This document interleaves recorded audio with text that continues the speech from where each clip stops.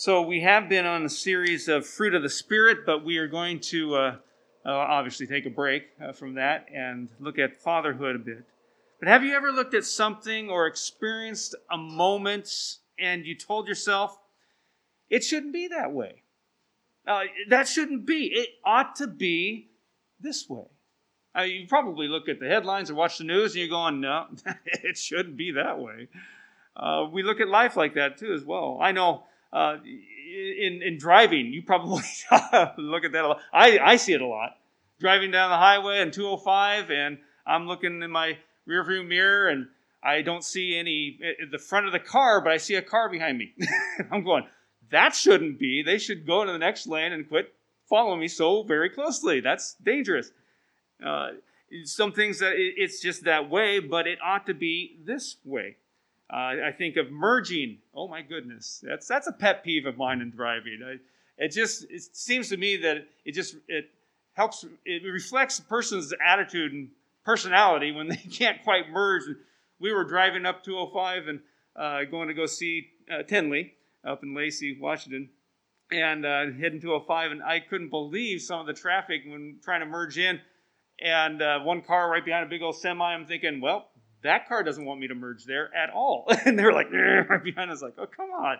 It's merging. It ought to be a zipper, right? Going right on in, everyone providing space and all that. Okay, I'm done. Anyway, so driving, you can see a lot of things like that in the way it is and what it ought to be. Another thing I thought of too, there ought to be earplugs handed out at every first-year elementary band concert. Maybe. There ought to be more hours in a day than just 24 when you need to get things done or enjoy a great day. Let there be more hours in a day. And there ought to be less than 24 hours in the day when your day is less than enjoyable. You can get on with the next one. My experience with my father, it was the way it was, but it ought to be a different way. I wasn't with my father from like age 6 to 19. And those are the informative years and time to be able to develop and figure out what it is to be a man. And I'm so thankful that God provided stepfathers in my life that was able to give me common sense. They didn't give me the Christian background as much, but just common sense. And I'm thankful for that at least. But my experience with my father had to wait until after I was 19 and be able to be reunited with him. But, it ought to be different. It ought to be different. A teenage boy should have his father around. Looking at fatherhood around me, there have been times when I've seen things going on and think, it shouldn't be that way. That shouldn't be. It ought to be this way. In youth ministry back in the day when I was a youth pastor and seeing families, how they're dealing with their kids. And as their kids were going into adulthood, moving out of high school and college and seeing some decisions that the parents were making. And it's just like, oh, I can see something coming down the line here. And I'm no expert. We haven't done it perfectly, Becky and I, but we've just seen things and seen how things happen, how things, decisions that are made and how those decisions determine the destiny of that relationship. And so there's some things that we've seen in fatherhood all around. But what should fatherhood look like? What ought to be the traits of fatherhood? Where do you find the guidance for that? Well, of course, you got to go to God's Word. Got to go to the Bible. It's always the best source. So the passage of Scripture we're going to look at is from 1 Thessalonians chapter 2. Yes, that's correct. 1 Thessalonians chapter 2. You saw that in the bulletin. It wasn't an error. You might not think that's probably a portion of Scripture you'd consider for a Father's Day text, but it will be. And as we unpack this, I believe you'll realize the value of this passage on this particular day. So 1 Thessalonians chapter 2, verses 7 through 12. I'll read those to you, and then we'll go back and like I said, unpack this together. In these verses here, Paul says, "We were gentle among you, like a mother caring for her little children. We loved you so much that we were delighted to share with you not only the gospel of God, but our lives as well, because you had become so dear to us. Surely you remember, brothers, our toil and hardship. We worked night and day in order not to be a burden to anyone while we preached the gospel of God to you. You are witnesses, and so is God, of how holy, righteous, and blameless we were among you who believed. For you know that we dealt with each of you as a father deals with his own children, encouraging, comforting, and urging you to live lives worthy of God, who calls you into his kingdom and glory. We'll stop there with the reading. So let me suggest with you, in these few verses, a portrait of fatherhood, basically. Of fatherhood, of what fatherhood ought to be. And as you look at the portrait, consider with me 5 traits. We're going to look at 5 traits today of what fatherhood ought to look like. And as we look at these different traits, we've been talking about the fruit of the Spirit. Maybe you might also be able to identify some of the fruit of the Spirit in these traits. And I encourage you to try to figure that one out as well, too, as we go along. So in fatherhood, a man ought to be, and here's the first trait, be able to express genuine love. Genuine love. The first trait of father would be the ability to express genuine love. Now, the fruit of the Spirit, that's pretty easy to find out right there. But notice what Paul says in verse 8. He says, we loved you so much. We loved you so much. And in the original language there, those words expressed an intensity of love that gives repeatedly and repeatedly. Paul says it's hard even to find words to express how much we love you, but we really do love you. That's basically what that word in the Greek is trying to say. And this is an important character trait for fathers because loving and expressing love doesn't necessarily come naturally to some men. I'm convinced that it's the reason the Bible tells husbands to love their wives, because we have to learn how to love. We think we know how to love, and it might not come across as love for other people.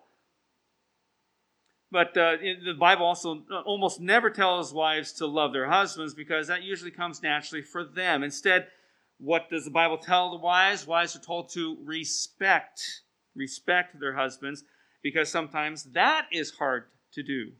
And so men, most of us have to learn how to love. We have to learn how to love. This is true about the father and child relationship too. It doesn't usually come easy for us, but it's something we need to be working on, showing love in a lot of different ways. You remember when you brought your first child home? You remember that moment when you brought your first child home? Go back to that moment just for right now. Anthony and Lauren are dealing with that at this moment as they have Tenley and trying to figure things out with her. But when you brought your first child home, your wife seemed to know what to do. She seemed to know what to do. She knew the head was heavy and that the muscles had not developed in the neck to support it, so she supported it. She also knew that the soft spot on the top of the head was a place of vulnerability, and you had to be really careful about it. She knew when the baby was hungry and when its diaper needed to be changed. She changed it and with skill. You didn't know when the baby was hungry. Right? Like, she knew when it was bath time and play time. She knew when it was sleep time. All those things. She knew all those things.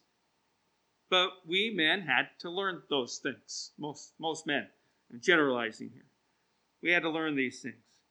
When we first held the baby, at least for many, it was probably an awkward experience. It's kind of like, oh, don't want to break it, don't want to hurt it, because we like to hug and real strong and all that stuff. We need to be gentle with this little thing. Don't want to crunch it.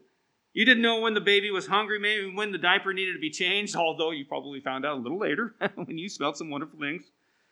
And you were not very skilled at maybe changing diapers either. I remember trying to do that, and Anthony, and he was a little guy there, and trying to change his diaper, trying to figure things out. Cloth diapers. Oh my goodness. Cloth diapers. We were blessed with that, though, in the way that we had like a full year of a service with that. But boy, that was tough, trying to get that all together and everything else. And it was tough. But we had to learn. We had to learn that. And all those things we had to learn. But soon we get to the place where even if we're not so good at them, we kind of enjoy them. We enjoy holding our children. We enjoy expressing love. We enjoy playing with them, watching them laugh, and then comforting them when they're in distress. Then what happens? They grow up, and just about the time you get good at it, it all changes. And you got to figure it out again. A couple of years ago, the cartoon strip For Better or For Worse, a great comic strip, showed Dad coming into the room where his teenage daughter was sitting on the couch watching television, munching on some popcorn. So he decided to sit down next to her and help himself to the popcorn. And as he was sitting there, a little thought balloon appears over his head. He's thinking, I remember when she was so young. I held her in my arms and loved her, and it was wonderful. Now look at her. She's all grown up and such a beautiful girl too. I wonder what she would think if I held her like I used to and told her again that I love her. And he finally concludes that she would be uncomfortable if he did that. And then while he's thinking those thoughts, his daughter's over here with her little thought balloon and says, I wonder why Dad never hugs me anymore. So, and that might be going on in your lives today as well. It might be uncomfortable, but maybe not. Maybe we need to learn how to love.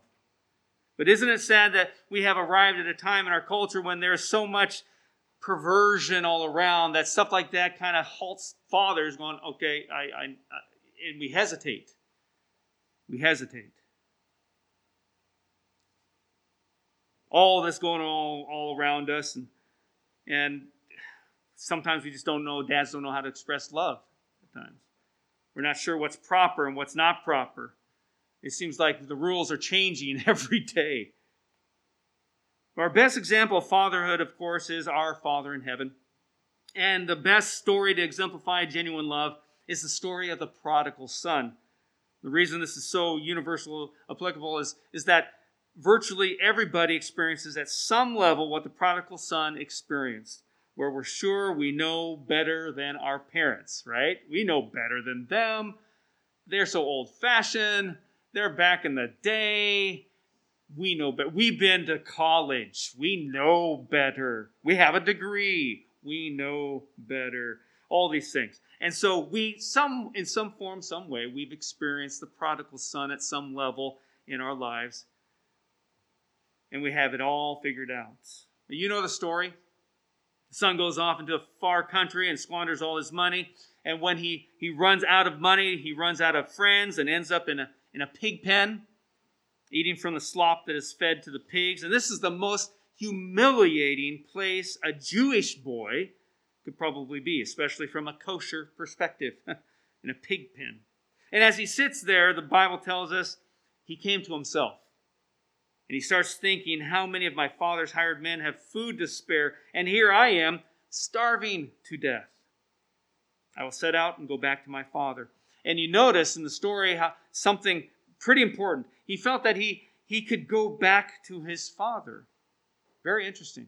There must have been something there beforehand already that he knew of, that was established. But the relationship might not ever be the same, but he knew that the door was open to him anytime. And how did he know that? All through the time of raising his son, that father had communicated his love. No matter how far you go, you can always come back home again. That kind of love is a vital thing to communicate to our children. Our grown-up children as well, too, letting them know it doesn't matter. You can come back home. You can come back home anytime. And so he said, I will say to my father, I have sinned against heaven and against you, and I'm no longer worthy to be called your son. Make me like one of your hired men. I believe this was a speech he probably practiced along the way as he's walking back home, trying to get it right, get it down perfectly. But before he could even blurt it out to his father, he saw him running down the road to him. And father threw his arms around him and kissed him, and he had no fear of expressing love. This father did. Had no fear of expressing love.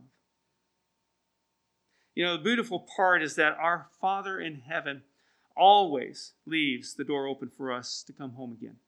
Always. Always. And as dads, we need to teach our kids, no matter how deep their sin, you can always come home again. The door should always be open. And there will be a Father waiting to throw his arms around you and to assure you of his abiding love. The Bible tells us that nothing can separate us from the love of God, and I believe the same should be true between fathers and their children. Nothing should separate you from your love of your children. So in fatherhood, a man ought to be able to show genuine love. Also, they ought to live, a father should also live a transparent life. A transparent life. And that's the second trait, transparent life. Paul writes in verse 8, he says, we loved you so much that we delighted to share with you not only the gospel of God, but our lives as well. And notice there's a connection there between gospel and lives. It's one thing to hear the gospel, but it's another thing to live it. Your kids can hear the gospel from you. They can hear what you know, but when you live it out before them, that's when it solidifies in their life. Oh, this is real. Oh, Dad really believes this. Yes. And living that out before them is so important. What Paul is saying is, when we lived among you, we not only told you the good news, we modeled it for you by how we lived. Our words matched up with our actions. So what we said and did came together, made sense. It seems to me that if you're a Christian dad, your kids ought to know the gospel by the way you live. They ought to know you will have faith. You are a Christian. You are a Jesus follower by how you live. For example, being a Christian will affect the decisions you make every day.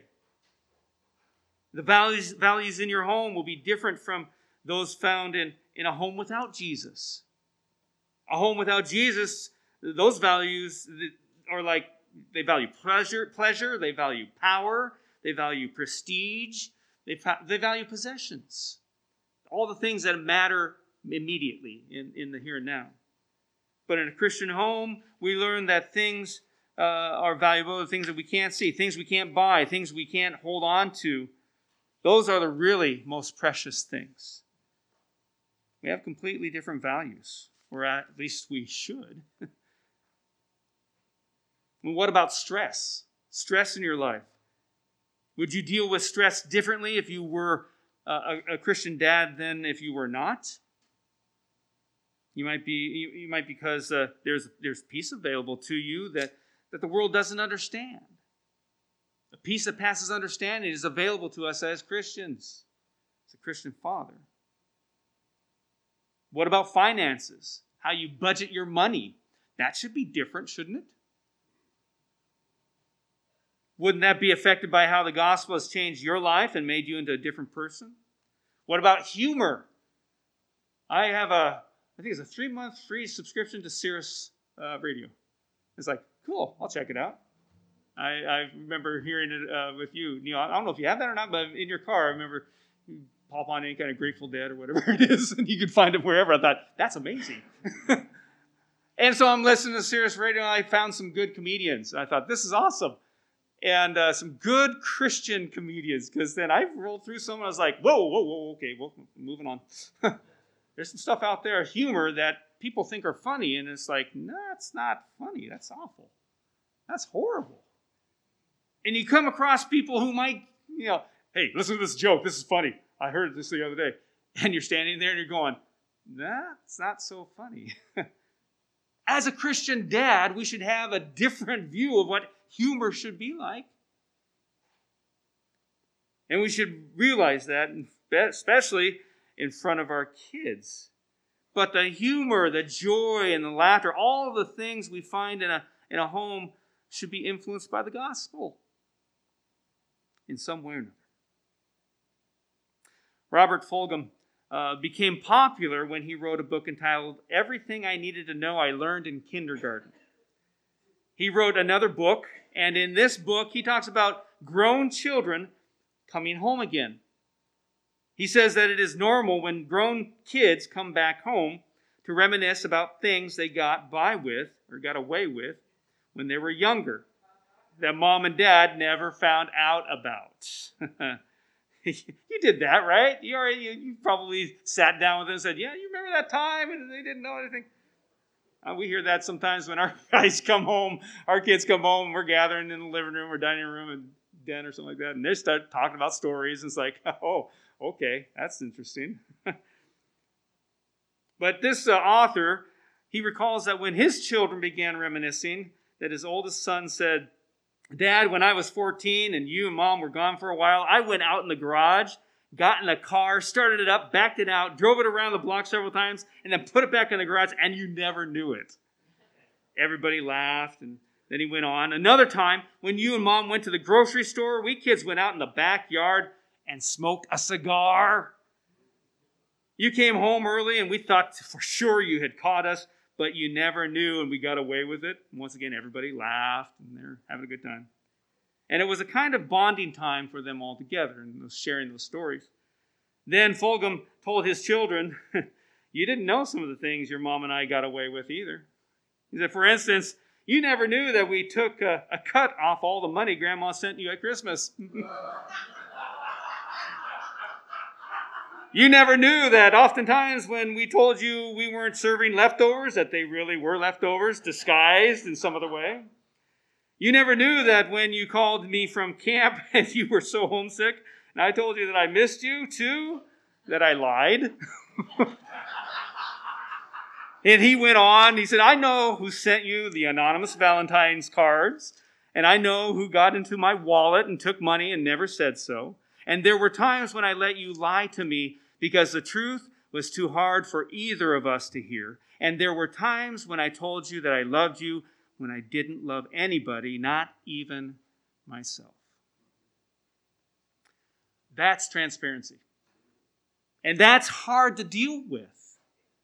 But I think kids need to see in their fathers not just an authority figure, the provider, but someone who is real, someone whose heart has been touched and changed, who still makes mistakes, and yet has the courage to admit that he has made those mistakes. But most importantly, learned from those mistakes.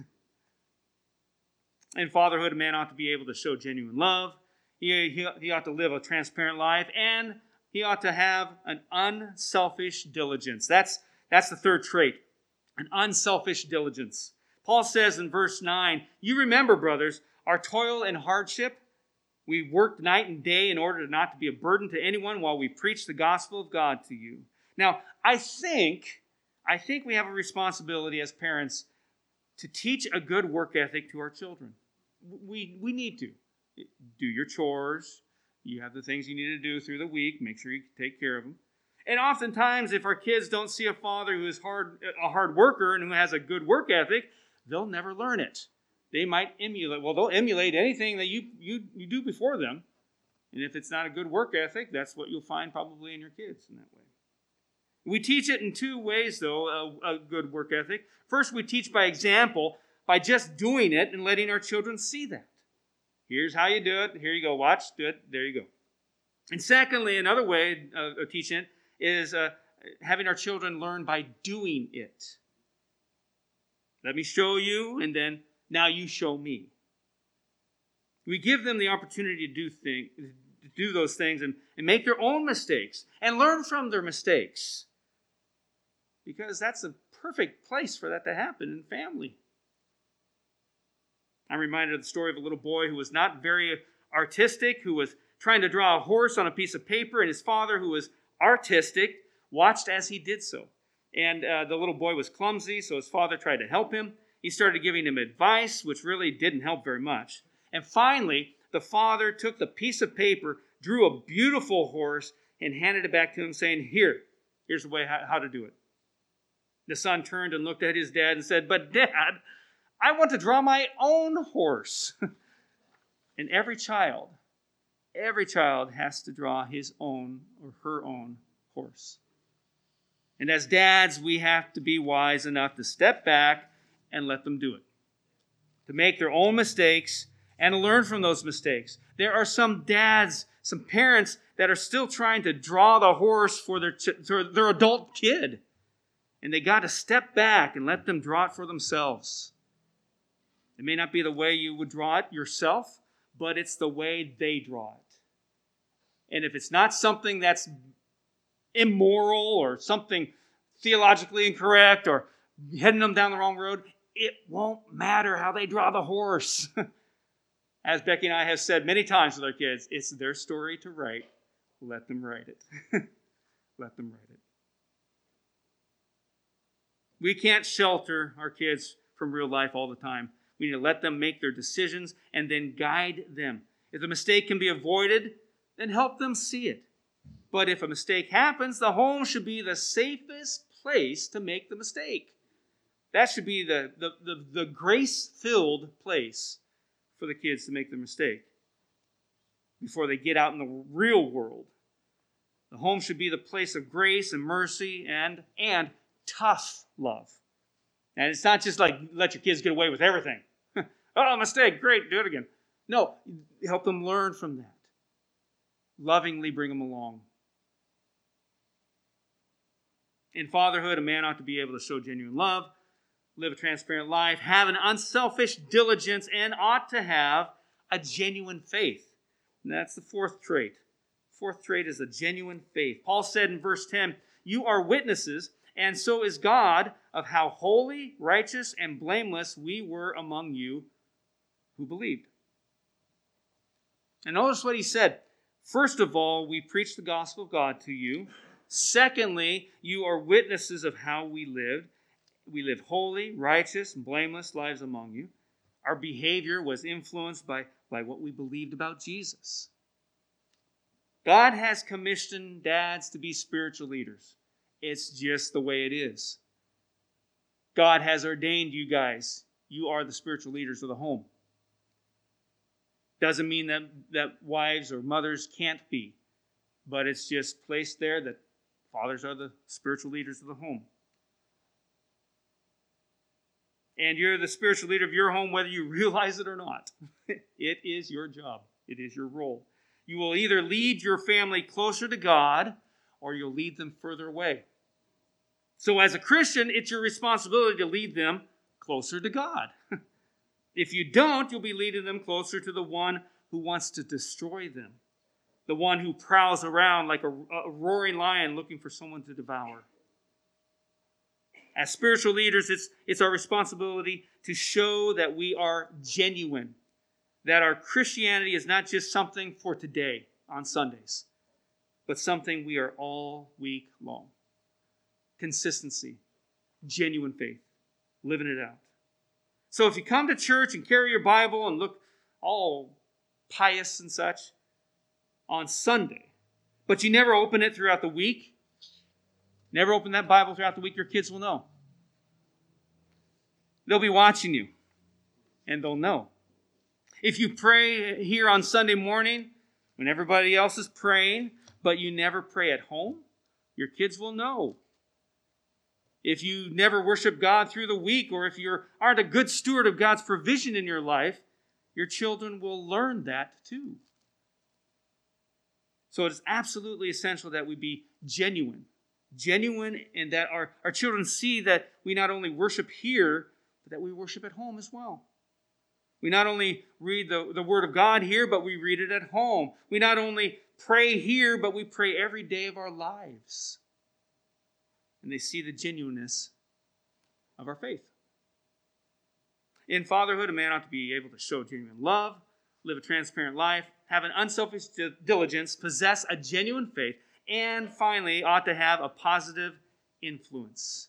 A positive influence. This final trait, positive influence. Paul writes in verse 12, "For you know that we dealt with each of you as a father deals with his own children, encouraging, comforting, and urging you to live lives worthy of God, who calls you into his kingdom and glory." That's what a father does. It's what a father does. He encourages, he comforts, he urges his children to live lives worthy of God. And it's all positive.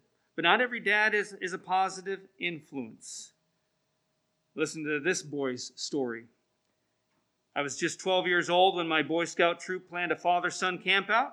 I was thrilled and could hardly wait to rush home and give my father all the information. I wanted so much to show him all I'd learned in scouting, and I was so proud when he said he'd go with me. The Friday of the campout finally came, and I had all my gear out on the porch, ready to stuff it in his car the moment he arrived. We were all to meet at the school at 5 p.m. and carpool to the campground, but Dad didn't get home from work until 7 p.m. I was frantic, but he explained that things had gone wrong at work and told me not to worry. We could still get up first thing in the morning and join the others. After all, we had a map. I was disappointed, of course, but decided to make the best of it. First thing in the morning, I was up, had everything in his car, and while it was still getting light, all ready for us to catch up with my friends and their fathers at the campground, Dad had said we'd leave around 7 a.m., and I was ready a half hour before that, but he didn't even come out of the room until 9 a.m. When he saw me standing out front with the camping gear, he finally explained that he had a bad back, couldn't sleep on the ground. He hoped I'd understand and that I'd be a big boy about it. But could I please get my things out of his car? Because he had several commitments he had to keep. Just about the hardest thing I've ever done was to go to that car, take out my sleeping bag, cooking stove, pup tent, and supplies. And then, while I was putting my stuff away in the storage shed, and he thought I couldn't see, I watched my father carry his golf clubs out and throw them in his trunk and drive away to keep his commitment. That's when I realized my dad never meant to go with me to the campout. I didn't matter to him, but his golfing buddies mattered more. Dan Benson, in his book called The Total Man, says that for every positive word that most dads say to their children, they say 10 negative ones. Interesting. And they're really good at words like don't, and you can't, and stop that, and no. But they're not very good at the positive words. Benson, the author of this book, suggests that we could change the whole personality of our relationship with our children if we just learn to be positive and influence things in a positive way. Instead of you can't, how about, why don't you try this?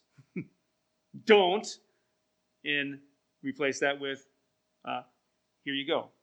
Go this way. Positive way of influencing. Charlie Shedd, author and pastor, writes about the time he moved his family from Kansas to Oklahoma. And he said that there was a bale of baler twine he had saved for some reason, but that he had never used. So as they were getting ready to move, he told his son Philip, I don't want you to mess with that baler twine. That's special, so please don't touch it. He said that must have been like saying sick 'em to a dog for almost every day. I found that he had been playing with my baler twine. I would lecture him. I would tell him, don't play with it. But it seemed like a magnet that kept pulling him back. Then one day, I came home from work, and there was baler twine almost everywhere. It was stretched and crisscrossed all across the garage door. As I started cutting my way through just to get to the car into the garage, I rehearsed the lecture I was going to give my son. But as I cut away, I started thinking, what am I going to do with this baler twine? And then he realized that maybe the baler twine was not nearly that important. So, he said, that night when we sat down at the evening meal and said a prayer to thank God for the food, Philip remained with his head bowed. I said, Philip, about that baler twine. Philip's head bowed even lower. You could tell he was really disturbed. Then Charlie Shedd said this. He said, Philip, I've decided that baler twine is not worth nearly as much as you are. You're really a special son, and I love you a bunch. If you want to play with the baler twine, just help yourself. And he added, Philip never touched that baler twine again. Sometimes, fathers, we get so uptight about some things, we put those things higher in importance than our children, our relationships that we have with our children. We need to realize that the relationship is more important than anything else. And that's one thing we realized as a family during COVID. We knew that it was probably a troublesome thing having family over during the times that maybe we might get COVID or it might be spread or whatever. But Becky and I determined, you know what, if Jameson wants to come over and living up in Washington there, Anthony wants to come over with Lauren or whatever, and again, this is about a year ago, too. We said, relationship is much more important than trying to say, no, don't come towards me. Where's your mask? Be able to accept and nurture the relationship, especially during those days where a lot of tension is already happening. But fathers, we need to really look at this and really realize that we can have a positive influence, share a positive influence, and work at those relationships that way. So in fatherhood, a man ought to be able to show genuine love, live a transparent life, have an unselfish diligence, possess a genuine faith, and share a positive influence. With those traits in hand, I believe it's what fatherhood ought to be. I don't know about anyone else, maybe online, if you have other thoughts, and maybe in the chat you can share that with us. Maybe there's some other traits you have figured out that might be valuable as well. Share them in the chat. We'll take a look at them later too in the video, and others can look back on that as well. But I encourage you, fathers, on this day, be reminded you are loved. You are loved, you are valued, and you have so much influence. Let's use that influence for God and continue to influence those around us, our children, our family, our friends. Influence one another for the Lord and see how God's going to use that. I'm going to invite the worship team to come on up. We're going to share a couple songs and close our time out together. And as we do so, again, just be reminded of how your Heavenly Father loves you dearly. And let Him be the example you need to follow.